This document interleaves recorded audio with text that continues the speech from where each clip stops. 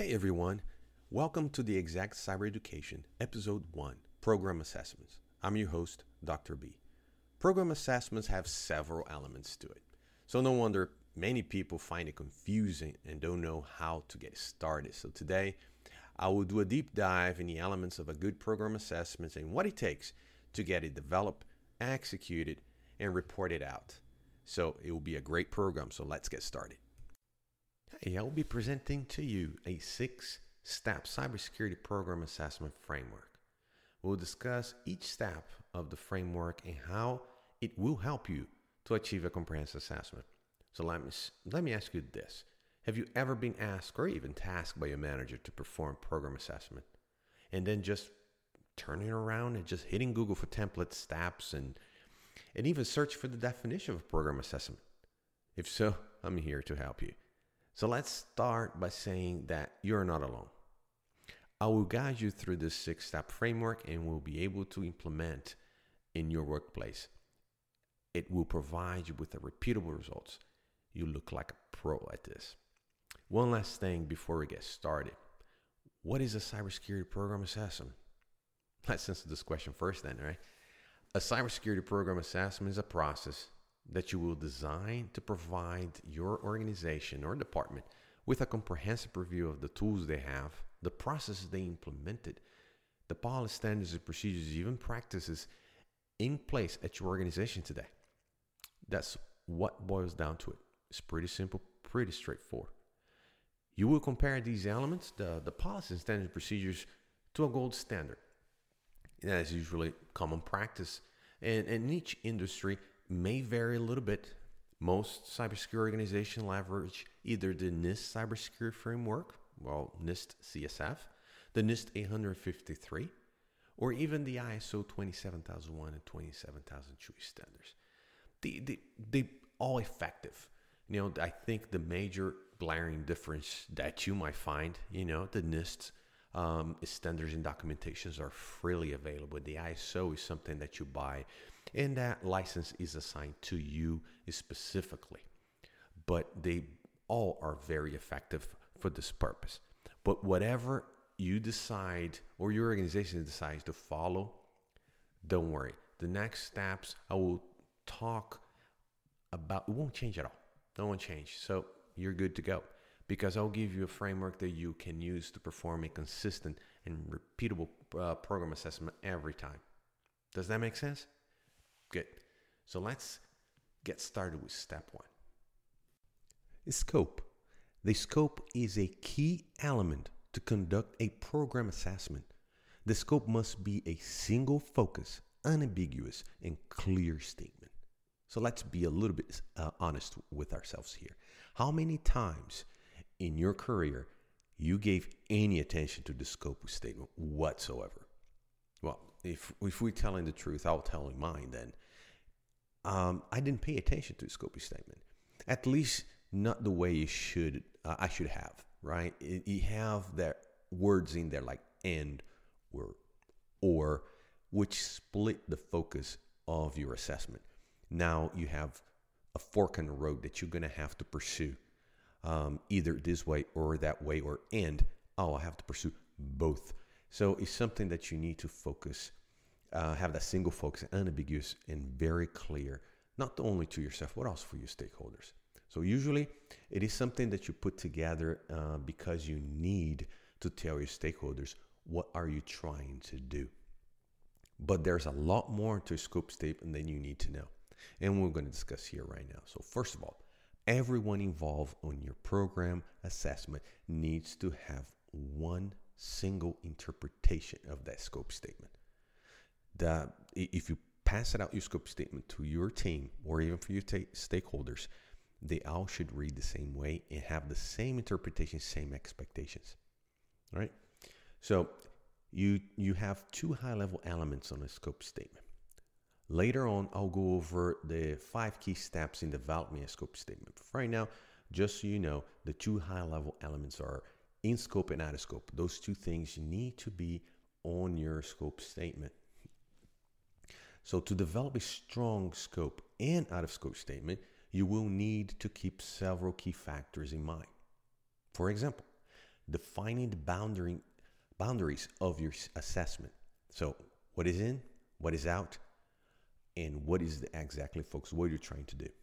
Defining the business needs and expected outcome of the project, right? So when you start that assessment, you start that project, defining the business need supposed to be, perhaps at this point, your manager already told you, or is part of an improvement of the program. So you sort of have an idea. But if you're starting from scratch, or you're just putting a assessment program for next year, so what program they're going to assess and what is it, then you have to put a little bit more thought into it, right? So the other area you need to make sure is identifying the business areas of assessment impacted by your activity. Remember, you might be focusing in one group, but you might be engaging auxiliary groups and people that you need to be talking. What would be the downstream, upstream of your assessment? Identifying any internal or external entities, and I would say and or external entities required for your success. So if you're doing let's say you're doing a vulnerability management lifecycle assessment, but you know that your cybersecurity team only do vulnerability identification, but the patch is done by the IT. So you have an external group outside of your cybersecurity organization. It even could be outside of your organization, period, right? But you know this group's outside the cybersecurity. You need to engage them and let them know that this assessment will be coming in or be asking for some questions. So you need to understand that population. The out-of-scope statement. So you need to identify constraints that limit the assessment team options for developing a solution. So when you have to set the out-of-scope statement, you need to identify those constraints. List assumptions regarding decisions outside of the assessment team control.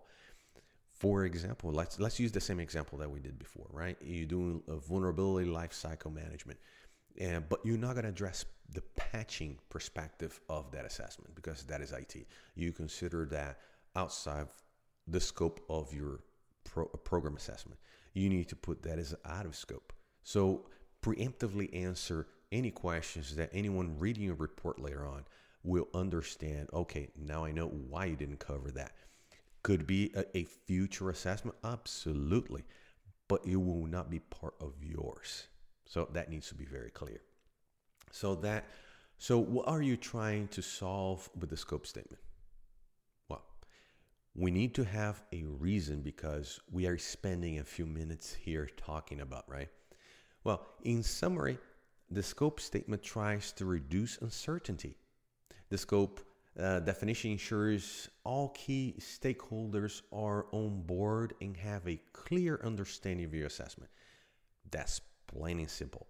Once again, the scope definition ensures that all key stakeholders are on board and have a clear understanding of your assessment. Remember, going back there about the what the scope statement must be, right? Single focus, unambiguous, and it must be a clear statement. Now that we covered this area, let me touch base on the 5 key elements here that help you develop that scope statement. So number 1 is understand why assessment was initiated to begin with. And I sort of touched that a little bit already. You need to understand what is the objective. Why are you even doing this? If it's right now, perhaps your management wants to do an assessment on a particular program, but if you starting from scratch or you setting a 2-year road ahead, what I'm going to assess, a year or 2 years from now. So you need to have that clear today. What is the reason and what is the objective you're trying to achieve?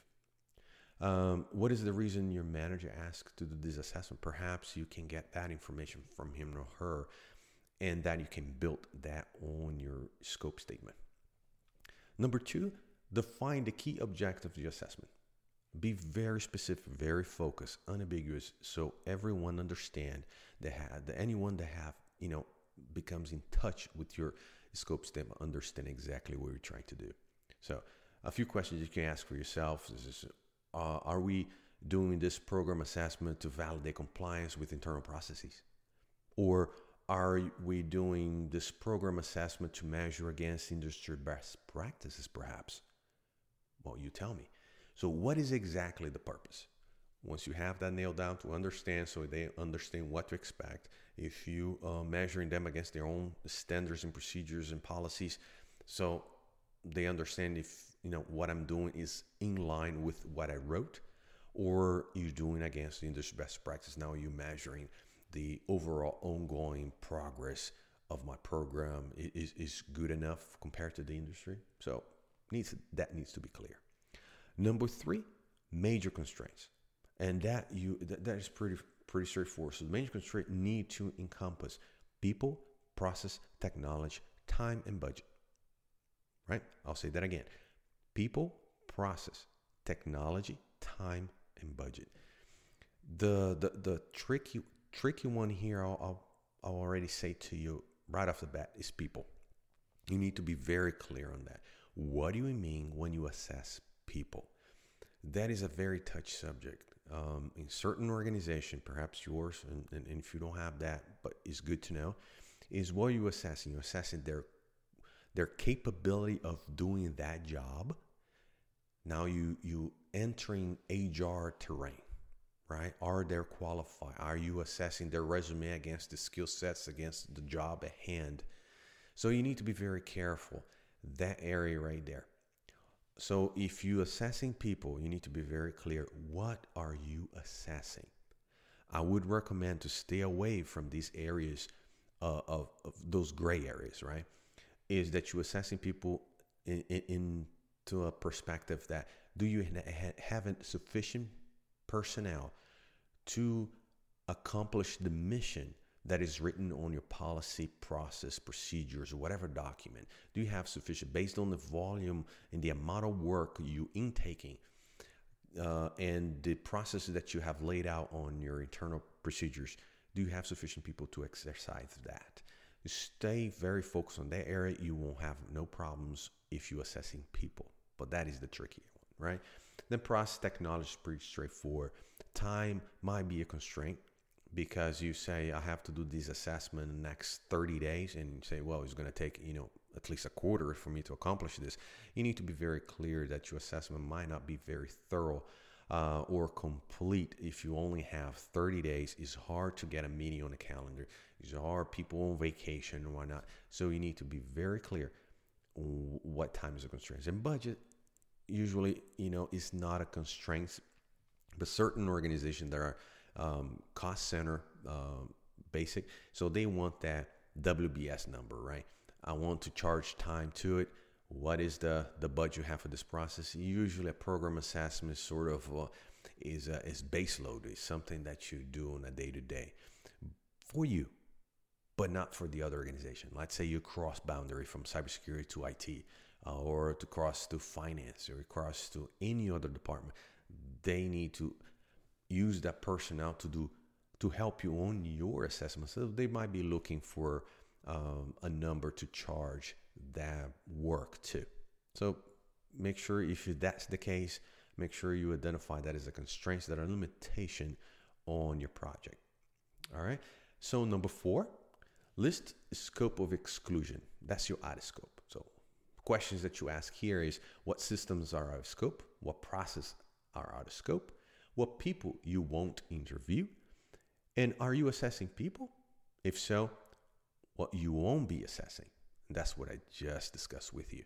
Remember, focus on the work, the amount of work, and why not stay away from skills, capabilities, because you'll be crossing that HR area. You don't want to be there or provide any opinion whatsoever, because most of this, you'll be interviewing people that are not under your leadership or on your team or whatnot. So it's very sensitive. And number 5, the most forgotten one, is obtaining a sign-off. That's not a sign-off from your boss only, but from every stakeholder for that program assessment that you're doing. It is very important, because if you ask for that sign-off, first of all, the right off the bat, you have the buy-in, right? But by requesting a sign-off, you're also going to be discussing all the elements that we just discussed with the stakeholders. So they'll be quite aware what is needed, what you're trying to do, what's the objective. If they have the opportunity to massage a little bit, to customize and provide input on your scope statement development. So they have some ownership as well. So they feel engaged. At the end of the day, you will win, they will win. So request and obtain those sign-offs. It can be something as informal as shooting an email and as formal as creating a form, a document, and requesting a signature. Whatever your organization feels most comfortable with. But you remember, you need to get that sign-off, right? So this is what entails creating a scope. It is very involved. It requires a lot of steps. It's upfront, but you spend time now, and that will save you a whole lot moving forward. All right. Next, we go to step 2. Data collection methodology. As if you picked up a little bit here, I'm throwing some scientific method here to reinforce your program assessment. So you look good, and the program is strengthened by a scientific method, right? So if you're doing, and here is the area that you're going to document for your assessment, that you're doing qualitative, you're doing quantitative, or you're doing a little bit of both, like a mixed method approach. If you're doing qualitative, right, you need to design that test. You need to develop that questionnaire. That questionnaire needs to be based on some industry accepted standard that reinforces what you're asking. Usually in cybersecurity, we do the NIST Cybersecurity Framework, NIST 853, ISO 27001 and 2, and so forth. So you need to be based on that. So that takes pressure out of you. So if manager said, so where you got this question from? He said, well, I thought it was good. Well, that's a weak stand. So you need to say, well, based on this NIST Cybersecurity Framework, right? This is where they ask it. This is what they need to know. So and if you any other specialized industry, if you're energy, the NERC-CIP, if you in healthcare, the HIPAA, if you in retail, the PCI, just make sure that you use those things to leverage in creating those questionnaire, right? The other very important, I cannot stress this enough, is piloting with your questionnaire. Make sure you pilot. Select the population, select some key players, and send those questions to them. Along those questions, send the scope, and I'll explain why. Well, first, you need to make sure the questions are open-ended. You'll be interviewing. You don't want a yes or no answer. You need to collect information. Remember, this is qualitative. You need to let your interviewee speak, and you're going to be listening. And these are active listening, right? You collect that information. The other factor you want to pilot this is that you want to make sure is unambiguous, that if you interview 5 different people, all separately, all 5 people will understand the same way and give you the similar answers that you expect. Otherwise, you will suffer later on. For example, on a data analysis, and we'll get there, but you're going to do some data analysis, and you're going to find out this question was answered by 5 different people in 5 different days, and they understood slightly different. So the questions will be very hard to analyze. That is what the pilot team will do for you. And the third and last thing that you want the pilot team to provide you feedback is when you send that scope statement, to make sure that not only reading those questions to open or close statement or whatnot, but also is the answer driving towards your objective on your scope. You have an objective on that scope. What are you trying to do? What are you trying to accomplish? Is the answers of these questions that you developed going towards that objective? That is the feedback that you want. So pilot the questionnaire is very, very important. Next, who's your target population? Who are your stakeholders? You need to know. You need to document that part of the methodology. Who you're going to be interviewing. What is the population? The other one is who you won't reach out to and why. The example we used before, vulnerability lifecycle management, for example. Let's say you decide not to interview IT and patching was part of your audit scope statement. Well, take that note. Note it down on your methodology. Those are the people you will not be reaching out to. So you see this building up and how this builds upon each other. Well, the next area you'll say how the data will be collected, stored, and processed. If you're in a regulatory environment, that is very important, mainly how you're going to store that, because there's certain standards, certain regulatory standards that have very specific security requirements on them. So you need to make sure that is documented, how you're going to collect. If it's a qualitative, probably going to be interviews and probably going to be on a spreadsheet, a questionnaire, and you're collecting those answers. Or if it was a quantitative, you're going to pull those reports out of the tools, where you're going to put them. And then make sure that all your interviewers are familiar with the questions and note-taking process. Remember, here's the con on qualitative, is that it is good as your interviewers' experience. Because you're going to ask those questions, because this is a semi-structured interview, right? You're going to have those 10, 15 questions that you're going to ask. But also what you're going to hear on the interview, that's why I mentioned active listening, is that you're going to hear some hints that is going left or some hints that are going right? And then your interview should be experienced enough to say, well, wait a minute, you mentioned this previously. Can you expand a little bit more on that? And that's when you do your annotations, you said the question was answered here, but it also was observed X, Y, and Z. That is the experience of your interviewer that counts a lot. So not only that, so you need to be very, concise, those questions, unambiguous, and having that focus your interviews. So that's the con with qualitative, but you can go around that by training your team. If you're going quantitative, so usually see more on the effectiveness test and audit. Internal audits like to do that, provide me evidence this, and do the test themselves. And what tests will be performing? If you're doing vulnerability scanning, are you doing the vulnerability scanning? Do you have an account on that application that you're going to select some system, schedule a scan, and scan yourself? So that's more of a quantitative. You have those numbers for you. Is your stakeholders doing a test for you, and you're getting the results, and you're doing the number crunching on that, or once again you're doing yourselves? So that needs to be annotated there on your methodology. That needs to be very clear. And last is if you're doing that mixed method, a little bit both, right? Define what parts of your assessment will be qualitative or interview based, and what parts will be quantitative, that task driven. So it's very clear what you're going to do for one versus the other, right? So that concludes the data collection methodology. Next we're going to discuss is data collection. Yes, data collection. Now the fun begins. We did all the prep work. We did our due diligence. We document, we create our scope, we create a methodology. Now let's get to work. So in data collection, let's use that questionnaire. So to facilitate here, my personal recommendation is, and you can do the way you want it, but I would send that questionnaire along with the meeting invite to the stakeholders. Give them an opportunity to read over and be prepared. That's going to be a smoother process as you collecting those answers.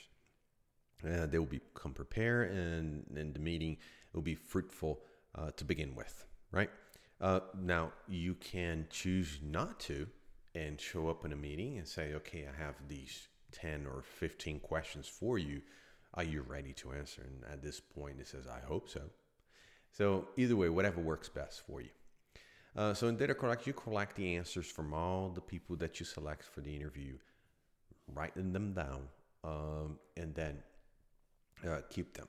Then the next part of the data collection also is review any relevant document, such as policy, standards, procedures, SOPs, any other supporting documentation. Here is the time you just collect them, because you're going to be reviewing them later on. And remember, you may not have any documentation to review, but that's okay, no panic. Don't ask those documentations to be created right now. You are only collecting data. If there's no data to collect, that's fine. That's why you are assessing the program to begin with, to identify areas of potential improvement. So don't ask any of the departments or people that you interview, hey, create these documentations for this assessment. That is not the purpose, right? So data collection is you collect them for future review, right? And so that drives us for the next stage of this process. Once you collect, you're going to analyze the data. Yes. And once you receive that data, you're going to start analyzing the answers provided by the SMEs and compare them to the policy standard procedures that you collected, if any, of course. But also, right, you will be trying to do at this point is analyze if the actions match the documented processes. Remember, the questionnaire, you ask the questions. You got the raw answers from the SMEs. Now you're going to see, hey, you said on question 1, but I don't see anywhere in your process. I don't see anywhere in your documentations whatsoever. So is this an ad hoc process, or is just a formal, undocumented process? So that will be part of your interpretation later on, and that you're going to be providing after this analysis, right? The other thing you're going to be reviewing is any conflicting answers, either from an individual, that conflict answer between, question 1 and 8, that conflict, or by the team, meaning question 3 had conflict answers by 3 different employees. So what that means, that will be part of your interpretation as well, right? You're going to start, that's the analysis. Remember, it's not just reading and collecting the answers, it's aggregating them. That's why this stage is called data analysis. That's the emphasis, analysis, right? At this stage, you may also need to perform some follow-up interviews or for further clarifications. So, and that is perfectly fine, right? And when you read there or some statements not very clear, and for example, that question 3, that had 3 different conflicting answers, perhaps you need to reach out and says, is this what you really meant to say when you provide this answer? And you separate, and then you try to see if it was a confusion or is really true, and that you can do these follow-ups, right? So that moves you to more of an interpretation phase. And while you're doing the interpretation, what you're trying to do is what is the impact of the delta that you found from practice to what is written on the procedure or policy standard or supporting documents, right? That practice they do that is not documented anywhere. Why is that? Or yes, it's documented, but not exactly how you said in a questionnaire. So what is the impact, if any, right? Is that impact that a new employee will be trained based on what? On a document or on best practice that the group created over time? So what is your interpretation? That you need to put it there. What is your take on the program for not having any documented processes? Right? Remember, you have this practice, but I cannot find anywhere in your documentation. Is this a good thing or not? Well, you tell me, right? You do the interview, you doing the assessment. That's the time you do that interpretation. Did the team give different answers to the same question? If so, what is your interpretation? What is the finding? Is something to worry about? Is something that you need to make your own interpretation, understanding the culture of the company, understanding what is written in the procedures, internal procedures, processes, and standards, and what is the impact of day-to-day work? That's your interpretation will end up being a recommendation to management. Keep that in mind. So the last phase is a report out. So here's where it comes to shine. Explain and expand all 6 steps discussed here, right? You're going to develop a table and report all the questions asked by the SME and their responses, right? Ask from the SME their responses, and also under the table, add a paragraph with your interpretation of the findings. And that's what we just did, that interpretation. So this way, you're going to have a table with the question and the answers of your, 3, 4, 5, how many people that you interview. You put it there, and then underneath, you're going to explain that interpretation of those findings. Recommendation on how to fix, it should be another section on a report. So anything that you found a delta, anything that you found worrisome, you're going to provide, or weaknesses, right? You're going to provide a recommendation. What is your recommendation to fix that? Now, here's very important, is not what you think, right? That's pretty easy. Hey, you don't have documentation, or this step could be better doing this. That's what you think. But remember, in the beginning, you're going to leverage those questions against NIST Cybersecurity Framework, the NIST 153, and so on and so forth. Make sure your recommendation aligns with those. NIST Cybersecurity Framework said and established the gold standards by doing X, Y, and Z. So that is your recommendation, should be based on that. Remember, take the pressure off your shoulders. The last section should be your conclusion. So based on that, what is your honest conclusion of the program that you just finished assessing? If you provide 15 recommendations, for example, conclusion is that out of this 15, the top 5 are must-have to have a huge impact on the way the program is run. Right? So something similar to that effect. And the thing that you can do here now next is depending on your organization. It could be adding to the appendix or keeping separate. But what you need to do is all the assessment artifacts need to be saved for review or retest later on. And depending on your organization appetite for detail, can be added to an appendix to the report, or you just keep it saved where you saved your questionnaire originally. For later on, if somebody wants to retest or ask more specific questions that you have forgotten, you can go back to those artifacts and pick up that from. All right? So this is it. This is a program assessment. This is how you do it from A to Z. If you have any questions, please leave on the show notes. I'll answer them. And also at the go on the show notes, you will have a link to a cheat sheet of how this process goes. So you might have taken notes throughout, but don't worry. I'll leave you a cheat sheet on my website. So I'll leave the link on the show notes so you can go and get it, download it, enjoy. I hope you have a great program assessment based in here. I hope it help you strengthen this. If you have any feedback, once again, just leave it in the show notes. I appreciate that. This is to help you be a better professional, help you make sure the program assessment that you do is a great success. Thank you. This is Dr. B. I'm out.